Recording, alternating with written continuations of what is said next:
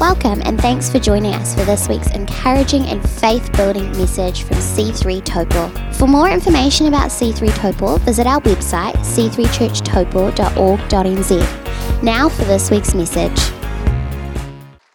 You know, I'll tell you something. The man or woman who has had an encounter with God or an experience with God is never at the mercy of the man who has an argument. Like, you can get people and they're really well educated and they're smarter than you, and they've got they're a scientist or something, and they've got all these reasons why God's not true, and yet when you see Jacob, you see a reason why God is true, because God is in the people changing, family transforming, city shaking business. And he says, Jesus Christ, the same yesterday, today, and forever. And if God can save Jacob, he can save me, he can save anybody. Who's believing God for someone to come to Christ? Never stop believing. You know what? I remember I was a real atheist, and I hated Christians. I hated God. And I remember I went on this holiday, and there's a guy there, and he witnessed to me, and I told him to, buzz off. And then I was hitching a ride in Christchurch. This is way back in the 70s. And someone picked me up who was a Christian, and he witnessed to me. And then I was working with a guy at my job. He witnessed to me and took me to church, but I still didn't get saved. And then, I don't know if anybody knows Steve Aparana. You've met him, and Matthew Warren, who lives in Rotorua. And these guys were in a rock band. I'd seen them play, and they just started to work with me, and they started to share the gospel and their testimony, and they invited me into their homes. And you know what? You might not, that person you witness to tells you to buzz off, they might not get saved then, but you might have taken them from a -10 to a -8.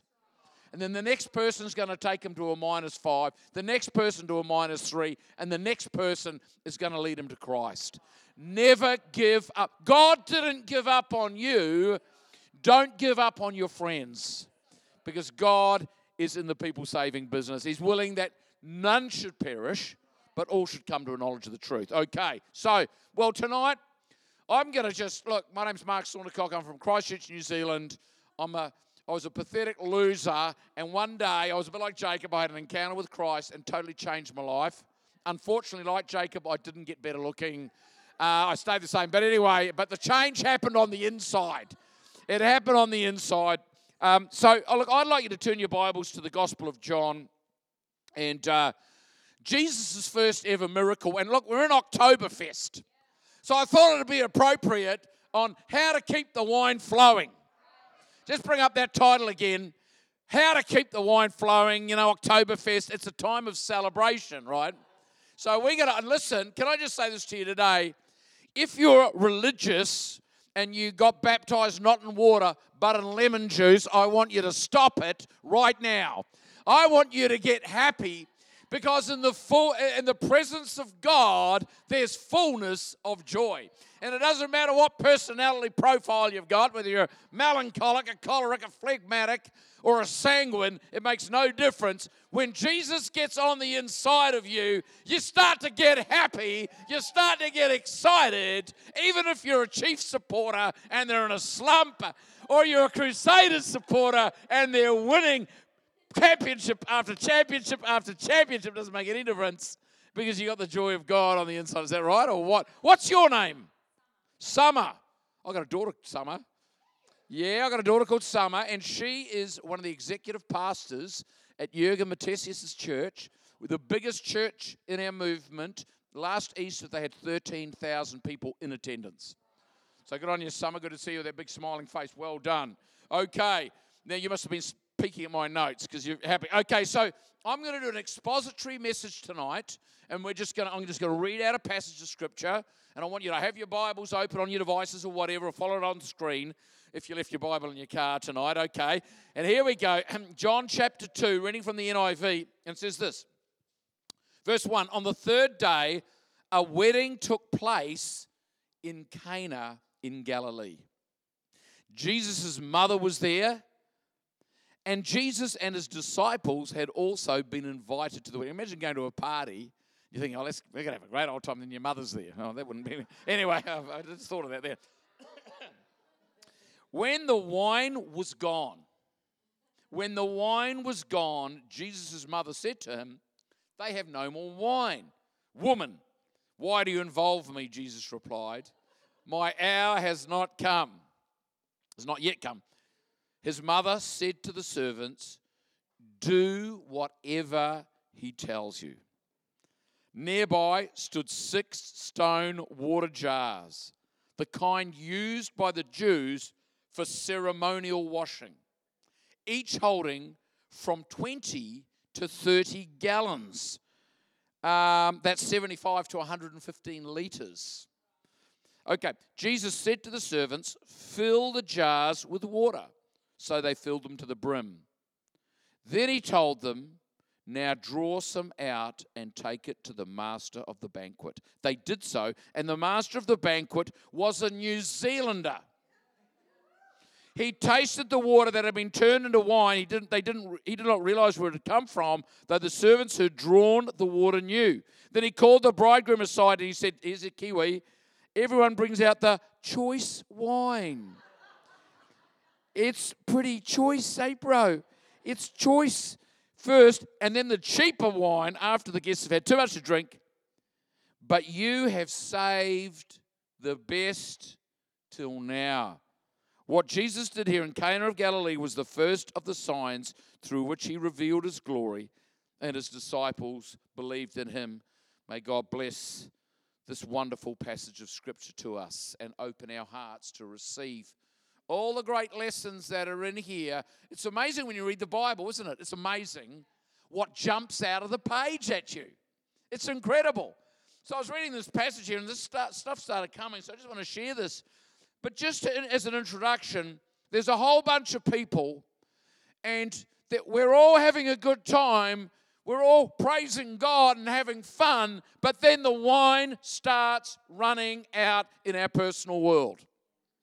And what we need to have principles to keep the wine flowing. That sense of celebration, that sense of fun, that sense of excitement, when we're in the presence of God, there's fullness of joy that needs to be flowing. And if the taps have been turned off, let's see them turned on again tonight. And everybody said, come on, give me some sugar. Okay, that's good. Right, here we go. Now, point 1. How many people want wine flowing figuratively in their world? But too much is bad for you, but hey, a little bit's okay. Okay, number 1. Invite Jesus into your world. Look what it says here. Verse 2, Jesus and his disciples had been invited. Guys, I'm not talking about, when I used to be, and I saw Jacob was the same, when you're on the outside looking in, you think Christians are a bunch of freaks, they're a bunch of losers, they're a bunch, whatever, they're boring. I used to think Christianity was boring. I love to go party. Unlike yourself, I know you're a very quiet person, but for me, I love to go party. But you know what? Here's the thing. The great thing is Christianity is the most exciting and wonderful thing. Jesus is the most wonderful person. In fact, Hebrews says, because Jesus, you have hated sin and loved righteousness, God, even your God, has anointed you with the oil of joy above all your fellows. Jesus was the man of sorrows on one side, but he was also a very, very joyful person and the other. In fact, the fruit of the Spirit is love, joy, and peace. So we need to get happy. Mate, God saved us. The worst case scenario is we die and go to heaven. And what are we doing in heaven? Partying on. Party on, Wayne. Party on, Garth. It's awesome. It's awesome. The worst case scenario is you die and go to heaven.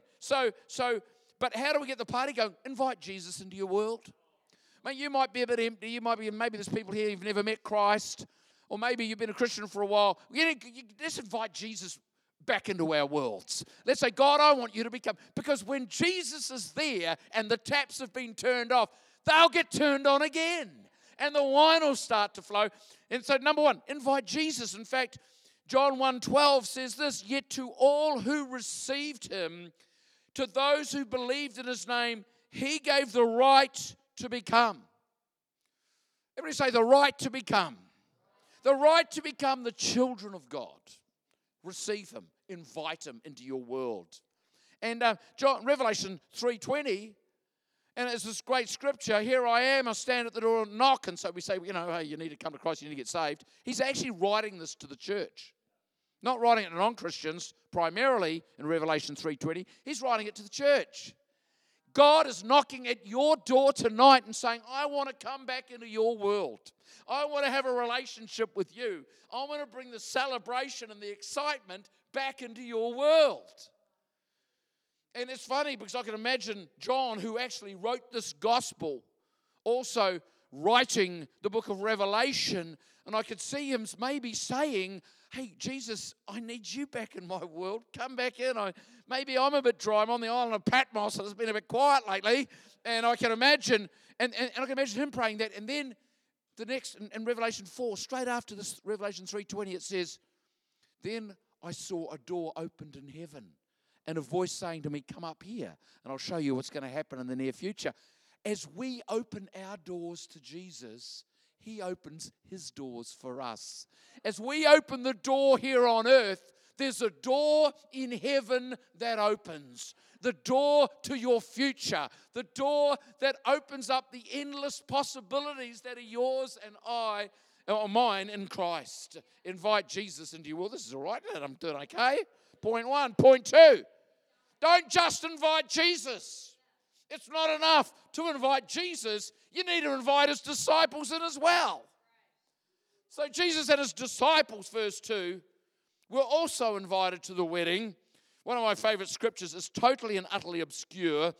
It's in Isaiah 65, verse 8, and it says this. In the New King James, it says, the wine is found in the cluster of grapes. Now listen, you get one grape. You can't do a lot with one grape, can you? If you're by yourself, it's a bit boring, isn't it? Although I must admit, my wife went away last week.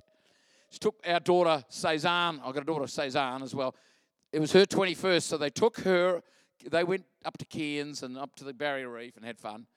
And I was left at home all by myself. Oh, dear. What am I going to do with myself? Oh, I know. I'm going to watch football all week. You beauty. And stupid action movies. Awesome. And, so I don't mind a little bit of being by myself's okay. But you know what? It gets a bit old after a while, doesn't it? I mean, the dishes start to stack up, Jacob, don't they? We can't have that. So, just kidding. But you know what? So we need, the wine's found in the cluster. When you get a bunch of grapes, when you get a bunch of God's people are on the same page. People are moving in the same direction. And you chuck it, you're Italians, you chuck it in the bathtub and you take off your shoes and socks and you leap into the bathtub and you start dancing around and the wine starts flowing. We need each other. Turn to your neighbour, particularly if they're cute, and say, we need each other, baby. Yeah, baby. You're wild, baby. Yeah. Come on. It's awesome. It's awesome. Isn't it great having people around us? Wow, people who need people are the luckiest people in the world. Anyway, invite his disciples. I feel so sorry for people who make some commitment to Christ and then they go to church.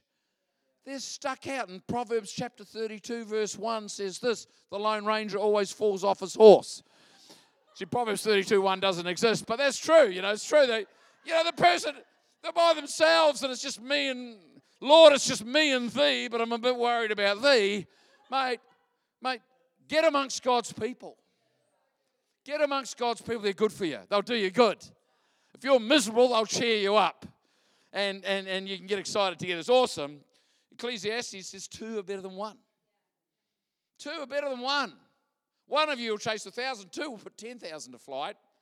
When you combine a couple of people together and you get excited, wow. The sky's the limit. Anyway, I better move on.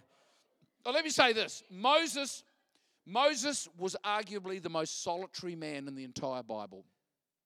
Spent 40 years by himself in the wilderness. Or just, with a couple of sheep. He got married and the kids there. But he was out in the wilderness with a bunch of sheep. But you know what? When there was a crisis, when there was a battle, he went up the mountain and he prayed as the Amalekites were attacking Israel. But he didn't go up the mountain alone. He took 2 friends with him. Aaron and a guy called Hur.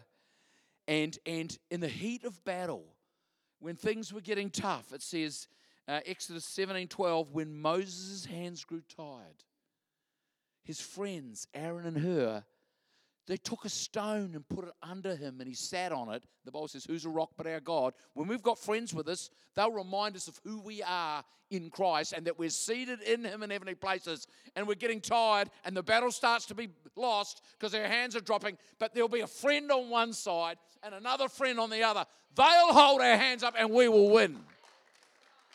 His hands remained steady, and they won the battle. It's awesome. Don't just invite Jesus into your world. Surround yourself with his people, and it's awesome. Guys, are you getting up on stage now and starting to play? You're not, are you? I've only got 7 minutes. Sit down. I'm the only person allowed to go over time. Just wait a minute. It's only point 2. Gee. Okay. Now listen, 3rd point. Sit down, guys. I won't be long. 3rd point. Listen to this. His mother, verse 5, his mother said to the servants, do whatever he tells you. Guys, here you go. Do yourself a favor. Do what the Bible says. Peter had been fishing all day, hadn't caught anything. And Jesus said, go out into the deep. And Peter said, we've tried all night to catch stuff. And we haven't caught anything. Nevertheless, because you say so. Because you say so. Joshua 1:8, this book of the law will not depart from your mouth. But you'll be careful to meditate on it. Do whatever it says, then you'll be prosperous. How many people want to be prosperous? Anybody? How many people want to be successful? Then you'll be prosperous. Then you'll be successful when you do what God tells you to do. And so these servants just did what they were told. And Jesus said, okay, see the water over there? See those stone jars? I want you to fill them with water. Now listen, stone jars. The law was written on tablets of stone. The stone jars were there for ceremonial washing. Religion's not going to get the job done. Religion won't get the ceremonies of religion will not bring celebration and life into your personal world. But Jesus is there to turn water into wine. Now listen, guys. Water is absolutely essential for life, isn't it? If you don't have water, it's oxygen, water, then sleep, actually, then food. And by the way, if you want to get to sleep, I've been struggling sleeping because my body's a bit out of whack. And Sarah gave me some advice. I said, look, I'm staying here. I just can't sleep. She said, listen, put on some of Mark's preaching tapes. I went, okay, and I put it on, and you know what? I dropped straight off to sleep. I slept like a baby. Oh, yeah, okay. He's got a great healing ministry. He's healed many people of insomnia. Just kidding. Good on you, mate. But here's the thing. And what did Jesus say? Now, listen. Are you a glass half full person? Anybody a glass half full person? Who's a glass half empty person? Anybody that just on the downside? Listen, I'm neither. Because Psalm 23 says, my cup runs over. Is that right? Come on. And Jesus said, come on, fill it to the brim. Fill it to the brim. And then he said, now draw some out. And the servants drew the water out, and they walked down the aisle. And the Kiwi said, this is pretty choice, eh, bro? It's pretty choice. And he said, he didn't know where it come from, but those who had drawn the water knew. But here's the thing. They poured in the water. When they drew it out, I believe it was still water. But as they started to move at the commandment of Jesus, something happened. As they stepped out, something happened, and that water turned into wine. It was like Jesus and the 10 lepers. Jesus, Son of David, have mercy on us. And Jesus said to them, here it comes. Jesus said to them, Luke 17:4, go, show yourselves to the priests. And as they went, they were cleansed.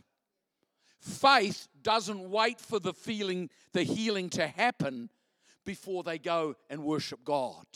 Faith steps out at the word of Jesus Christ. And as we're stepping out, as we step out in faith, then God does the miracle. There's people here tonight, you're believing God for a miracle, and you're standing around, you're waiting for something to happen. Don't wait for it to happen. If God's spoken, then the miracle's on its way. It's already happened. Begin to move with God, and the miracles will happen. And the water got changed into wine, and I'll finish on this point. The head of the feast said, most people bring the good stuff out first, and then the rubbish later on. Yeah, you can go now, guys. Yeah. I've got 2 minutes and 3 seconds. Listen, but you saved the best till last. Guys, I don't know your circumstance. I don't know your age. I don't know what's going on in your world. Can I say this to every person in this church tonight? Your best days are not behind you. Your best days are in front of you. And God's got a great... God doesn't... Listen, I want you to go with me here. Turn to your neighbour and say, God does not have a plan for your life. Say that. Just say it. Go with it. Okay, here it comes. Because Jeremiah 29:11 says this, I know the plans I have for you, says God, plans to prosper and not to harm you, plans to give you a future and a hope. God doesn't have a plan for your life. Your life's so amazing. Your future's so amazing. God just doesn't have one plan. He's got plans. He's got plans for your finances. He's got plans for your relational world. He's got plans for your health. He's got plans for your ministry. He's got plans for your relationship with Him. God's got a plan for every aspect and area of your life. He's got plans. Because you've got a big life. You're made in the image of a big God. You've got a big future. You've got a big life. God's going to turn the water into wine. Thank you for joining us for this week's podcast. We hope you enjoyed it. Have a blessed week.